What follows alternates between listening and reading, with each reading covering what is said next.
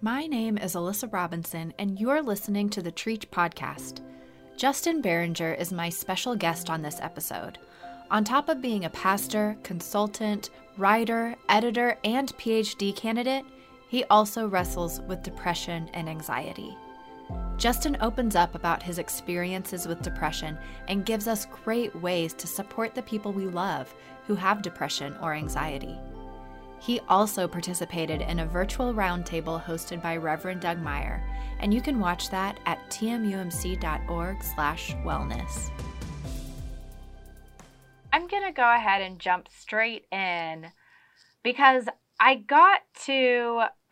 had the privilege of sitting in the virtual roundtable with you and other people who have experienced depression and anxiety and getting to connect with each other on stories. But I'll be upfront and say I am a person who I have never experienced clinical depression.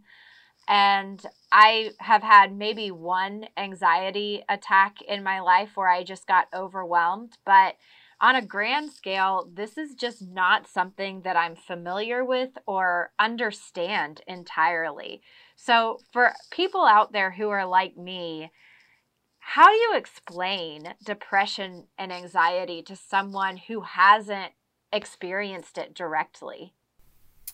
I was talking to my wife about this very thing last night, and the metaphor, the simile I used was, it's kind of like trying to explain the color red to somebody who's been blind their whole life.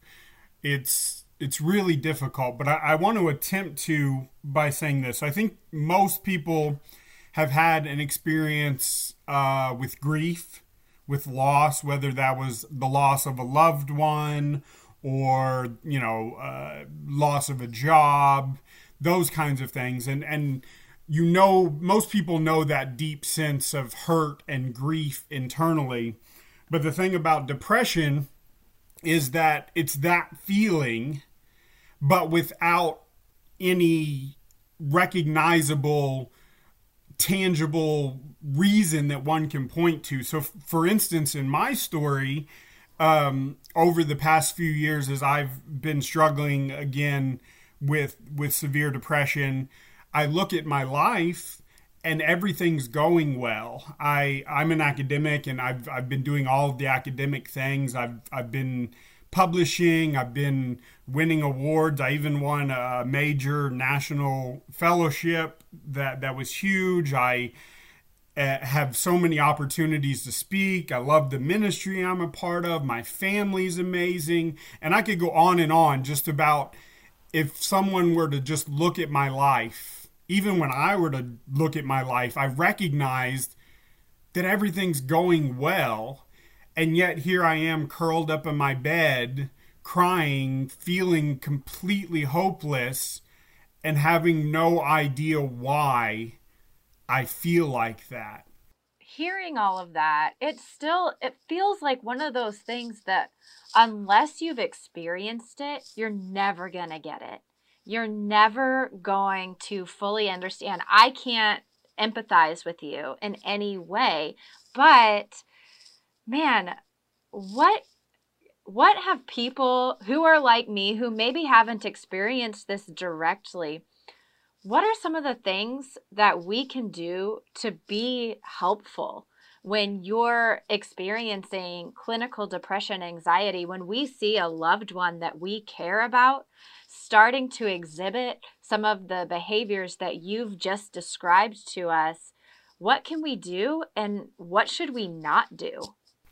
Yeah, I want to start with the what folks should not do, because I think folks that often are well-meaning but who don't understand this will say things like, well, God does everything for a reason, or everything happens for a reason, or they just kind of say, well, why don't you just decide to get over it, or, oh, it's all going to be fine. All of these kinds of trite sayings that we say to one another. Often we say them because we're not comfortable with dealing with other people's pain. And then this isn't true with just mental health. This is true in many other ways. The things we say when we don't know what to say.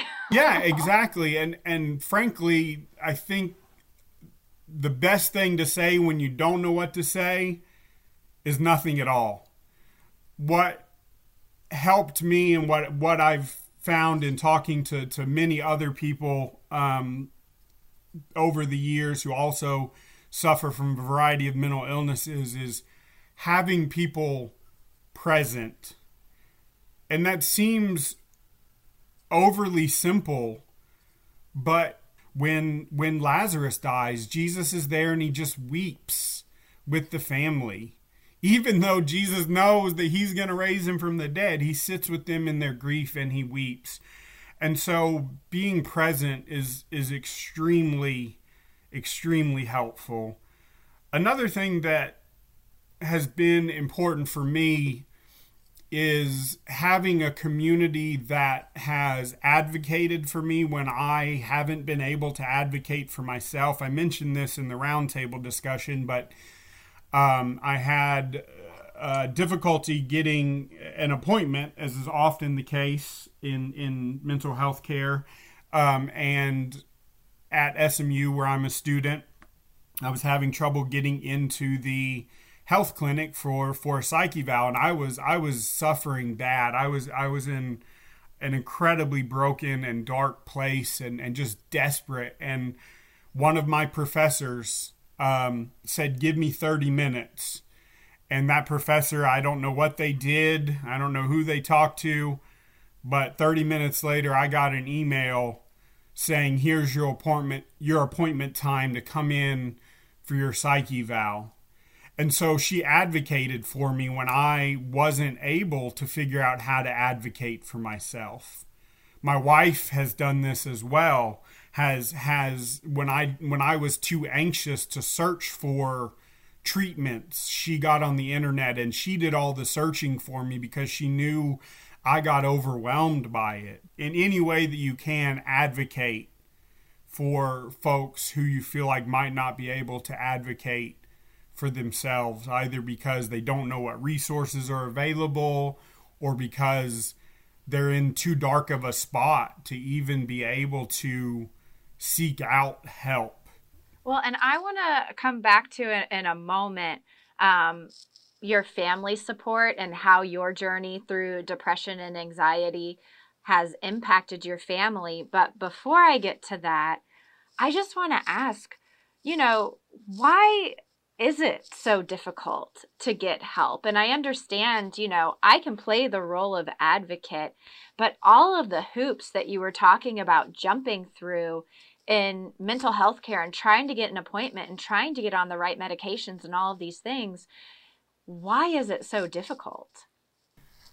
I wish I could speak to that precisely. It comes down to some major systemic issues within the American healthcare system broadly, but especially in mental health care, because mental health care is still something that is stigmatized. It's still something that folks don't understand. And so even someone like me who's well educated, who has connections and resources, as I was trying to advocate for somebody a year or so ago, I was just frantically making phone calls on that person's behalf and found out that in Dallas, there's only one mental health emergency ward in all of Dallas.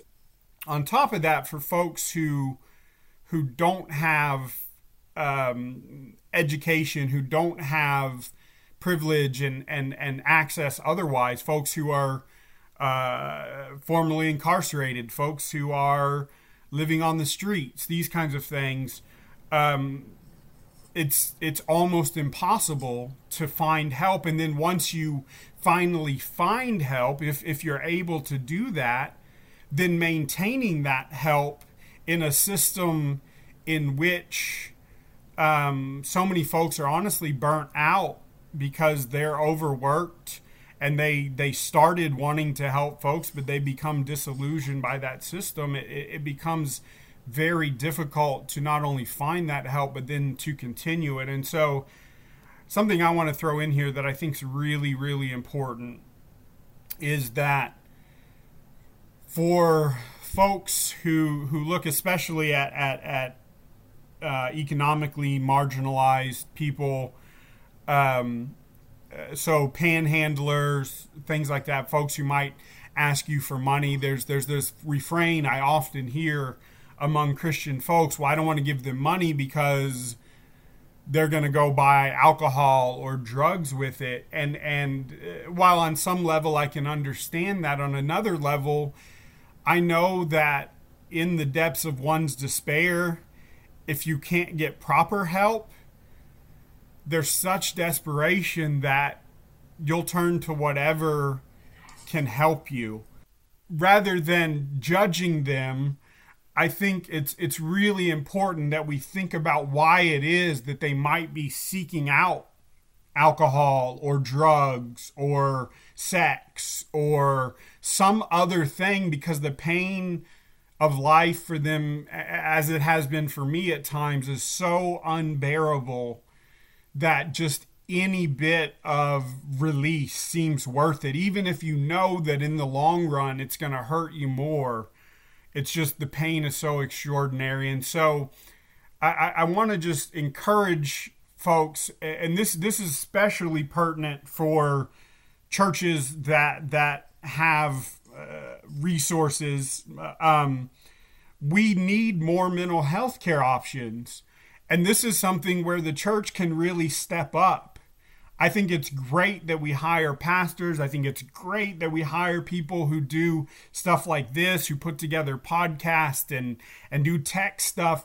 But I wonder why it is that so few churches have actual credentialed mental health care providers on their staff. We need to have these kind of things so that when that person comes and asks us for money and we might get to talking to them and we find out that they're hurting, we can then point them somewhere to at least get started on the road to getting help. And so I've made it a point in my life over the last, 3 or 4 years to really just get on a soapbox and just say, church, we need mental health care. Many pastors, many of the people that you hear preaching every Sunday are struggling with anxiety. They're struggling with depression. They're struggling with other kinds of mental illness that you may never know about. And certainly people sitting around you in the pews, people at your places of employment, people at your schools, there's people all around you who are suffering from mental illness. And it's incumbent upon the church to really start thinking about how can we make there be access.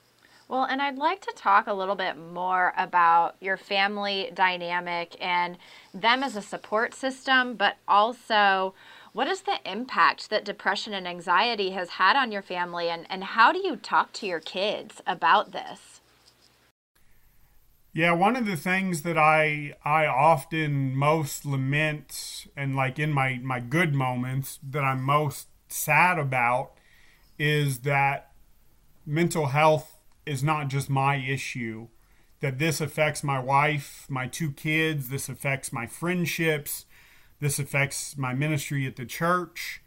I'll focus on family for a minute. So effectively what this has done when I'm in my low moments, which aren't often just moments, they often last for days or weeks at a time. They've gotten better as my medicines have been, finally I've gotten on some of the right meds and everything. But even so, they've effectively made my wife a single parent for long periods of time. And not only does she have to then become a single parent to our actual children, but she more or less has to parent me as well, because I become totally incapable of the most basic things of making sure that I eat and drink, making sure that I bathe and take care of myself. Like, she has to step in and do that kind of stuff and make sure that I'm doing the little things that I can to take care of myself, like forcing me out of the house to go on a walk. And so this has been an incredible strain on her. And I feel unbelievably blessed to have a partner who has just taken this all in stride. And like you, she doesn't really understand it, but she's never needed to understand it to be supportive. So you ask about how I talk to my kids, and that's been one of the most difficult things. I have a now 8-year-old and a 6-year-old, but when this all started, this most recent sort of ongoing episode started like three and a half years ago. My son at the time, was around 5, and he understood the concept of germs. And so the best way I could talk to him about it was that daddy has germs that sometimes make him feel really, really sad. And when he's so sad, he doesn't know how to be happy again, and how to be a good daddy, and how to be available. And so that was the best way I knew how to express that to him, was that I had something in me that just kept making me sad. And so, being in his little 5-year-old mind, he's like, oh, well, medicines take care of germs. So daddy, why don't you take medicine? And I'm like, why, I am taking medicine. I'm trying to find the ones that help me, because some of them do and some of them don't. And now, as he's older, as he's sort of experiencing some similar stuff, thankfully not as bad, and thankfully we're in a place to recognize what was going on and have some resources to get him some help and continuing that process. But now, as my daughter's growing up, I'm having to sort of explain that to her. Like the other day, I'm sitting in my recliner, which when I'm having bad days, what I often do is I isolate and I sit in my recliner and I watch TV. And that's a real good indicator to my wife that I'm not in a good place. But my daughter came up and she asked me, Daddy, can you go outside and push me on the swing? And I just had to say, no, I can't. I'm sorry, I can't. I don't know how to explain to you why I can't, but Daddy just doesn't feel good right now. And, of course, she got a little upset because she really wanted to. And I desperately wanted to be able to get up out of that chair and go push her on the swing. And I couldn't. Like, with all of the might in me, I couldn't get up and just go push my daughter on the swing in our backyard. And so I try to talk to them as much as I can and just remind them that I'm having a hard time, that I'm sick, and that it's okay to be sick, and that Daddy's doing everything he can to get help, and that Mommy is helping, and if you need something that Daddy can't do for you right now, Mommy will do that for you. She will help you out. And then during our bedtime talks, it sometimes comes up if I had a bad day or something, where I will just talk with them while I rub both of their backs before bedtime, and I'll just tell them, Daddy had another bad day and I'm still trying to get better, and someday Daddy's going to be better, and I'm going to be able to do all the stuff with you, go to your soccer practice and go to your gymnastics and do all of these things with you that I really, really want to do. And then also finally letting them know that this doesn't have anything to do with anything they've done. Because sometimes one of my reactions when I'm feeling really anxious in particular is that I get angry quickly.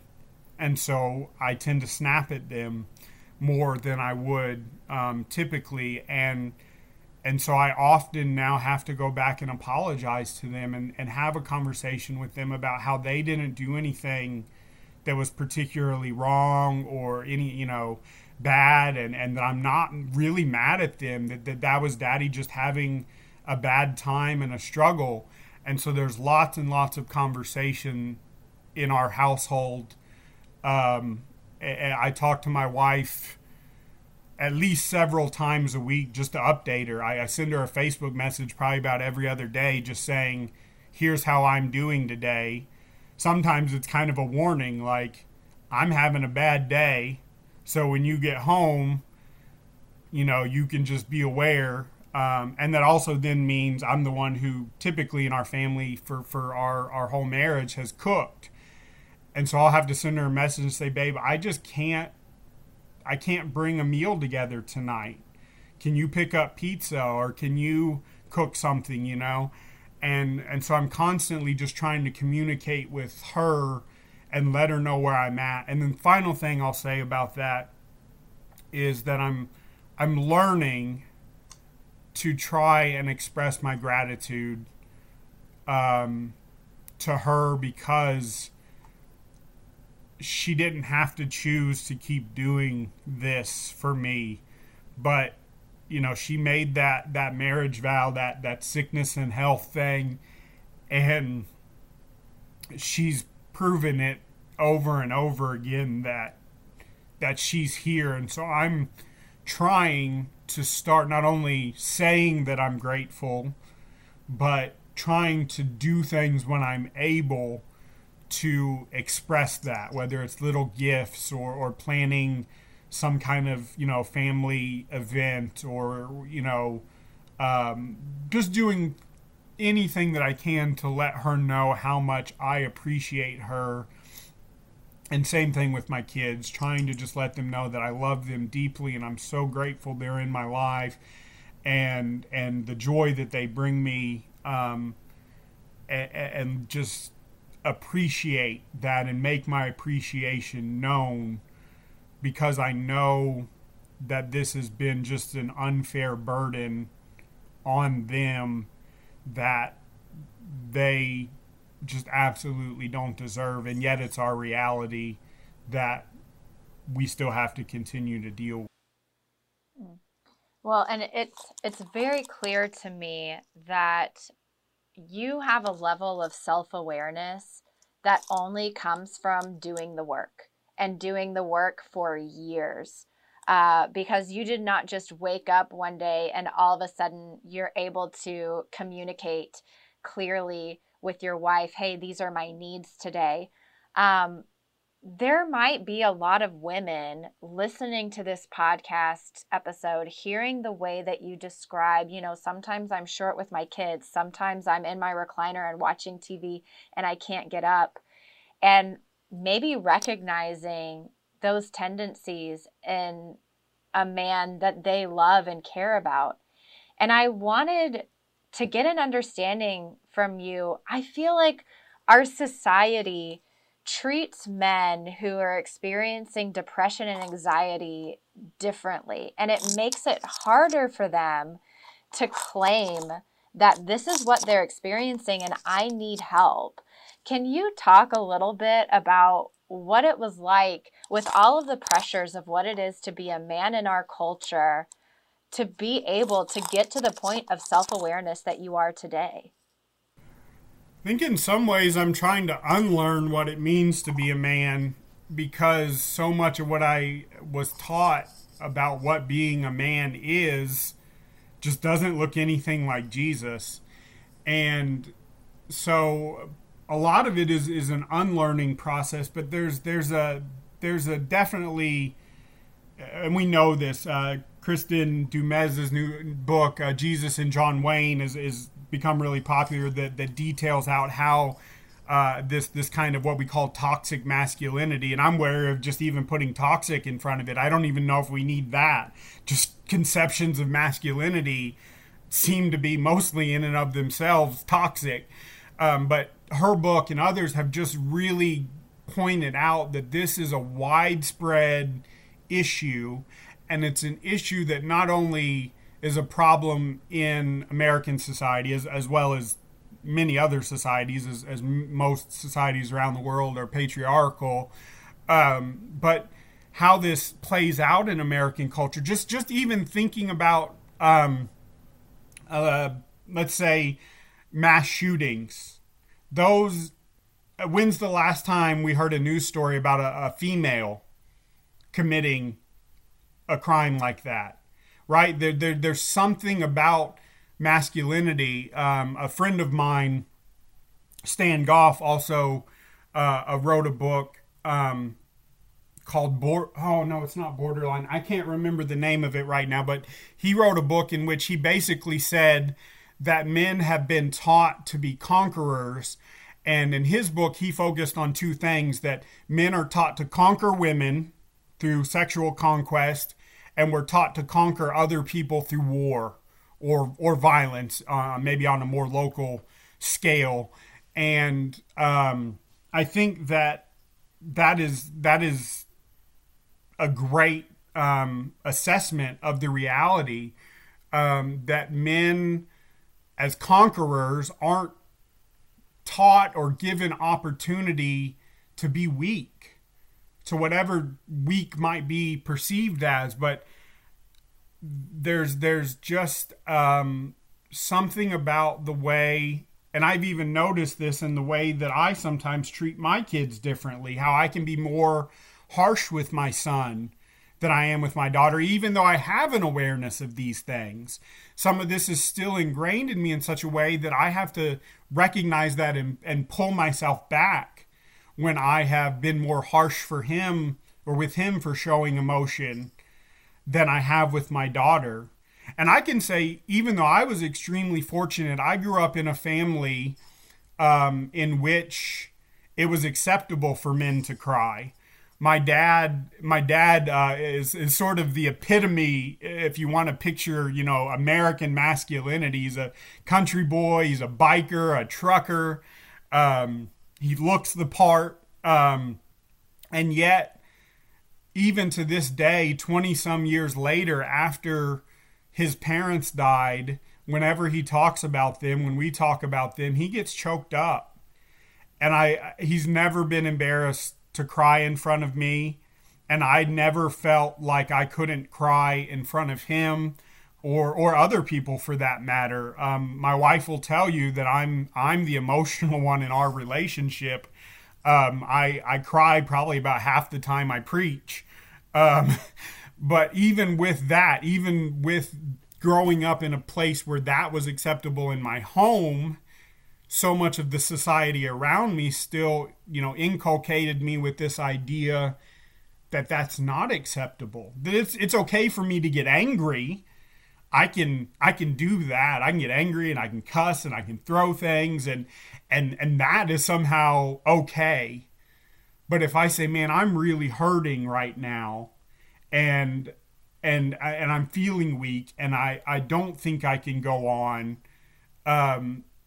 then there's so much of our culture that views that as somehow an aberration or something that makes one less of a man, whatever idea they have in mind. And one other thing that I want to note about that is that suicide rates among males is skyrocketing, and it's already a massive issue.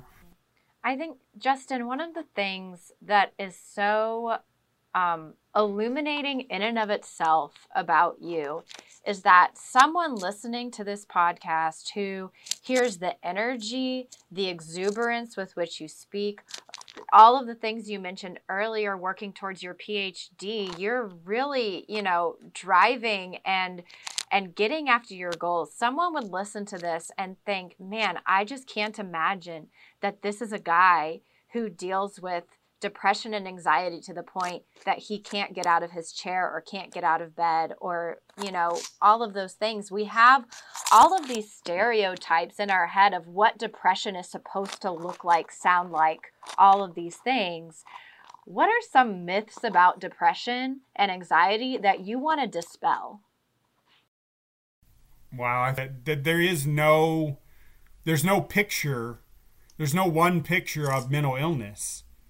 Mental illness can be the I saw today a guy on the street as I was driving to my own mental health care treatment who was standing there having a conversation with nobody, and so that is easy to recognize and notice. But that's not the face of mental illness. That's one face of mental illness. And then there's my face, and there's your pastor's face, and there's your friend's face, and your mom's face, and your granddad's face. There's all kinds of people who are suffering from this. And so if there's any myth that really needs to be dispelled, is that we can nail down in any kind of way who it is that does and does not suffer from mental illness. I'm sure there are plenty of other myths that could be addressed as well, but to me that seems most important, is just the simple recognition that there are almost certainly people in your life who are suffering from mental illness.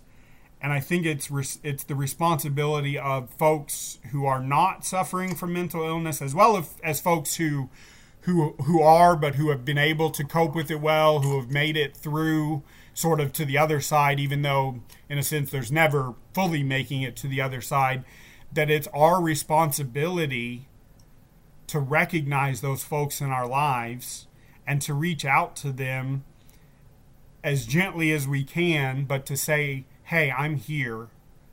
I want to help, and I can help, and I'm a safe person for you to talk to. So I think that all of this information was so helpful, and I'm so appreciative for your time, for your willingness to open up and share a piece of your story. But also, you said you're not a prophet, but you speak prophetically about, calling the church to arms and what we need to do. It's not just enough to start these conversations. It's a good start, but we've got to do something, and we've got to help people. And so thank you for pushing us and challenging us to step into that. So I'm so thankful to Treach and for you and the others involved in this, because you're getting conversations started that, frankly, in a lot of congregations, most places, haven't been started and should have been started a long time ago. And so I can't express my gratitude to y'all enough for making this happen and hopefully helping open the eyes of folks, both those who are suffering through mental illness and those who can be companions and help and friends to folks who are suffering, that there can be hope, but that hope rests in a community of the people that God has provided us with.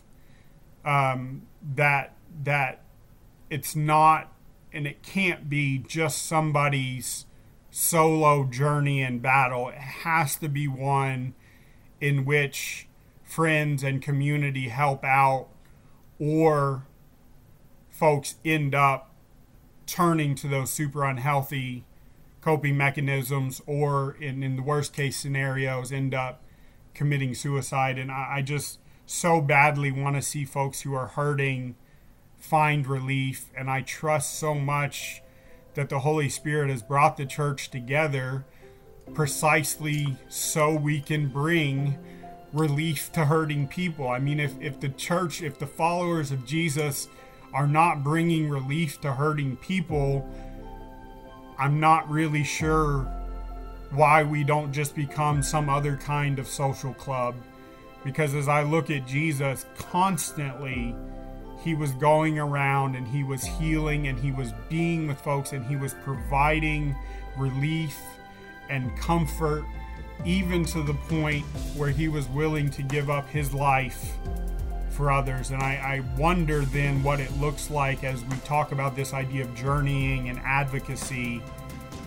Maybe it cost us giving up significant portions of our life for a year or 2 or 3 to support just one other person. And I think that if that is what it takes, there's no question in my mind that it's absolutely worth it. And it speaks volumes. It bears witness to the truth of Jesus Christ and the resurrection and the gospel hope that we have. Thank you for listening to today's podcast episode. For even more resources on mental health, please visit tmumc.org/wellness. Have a great day.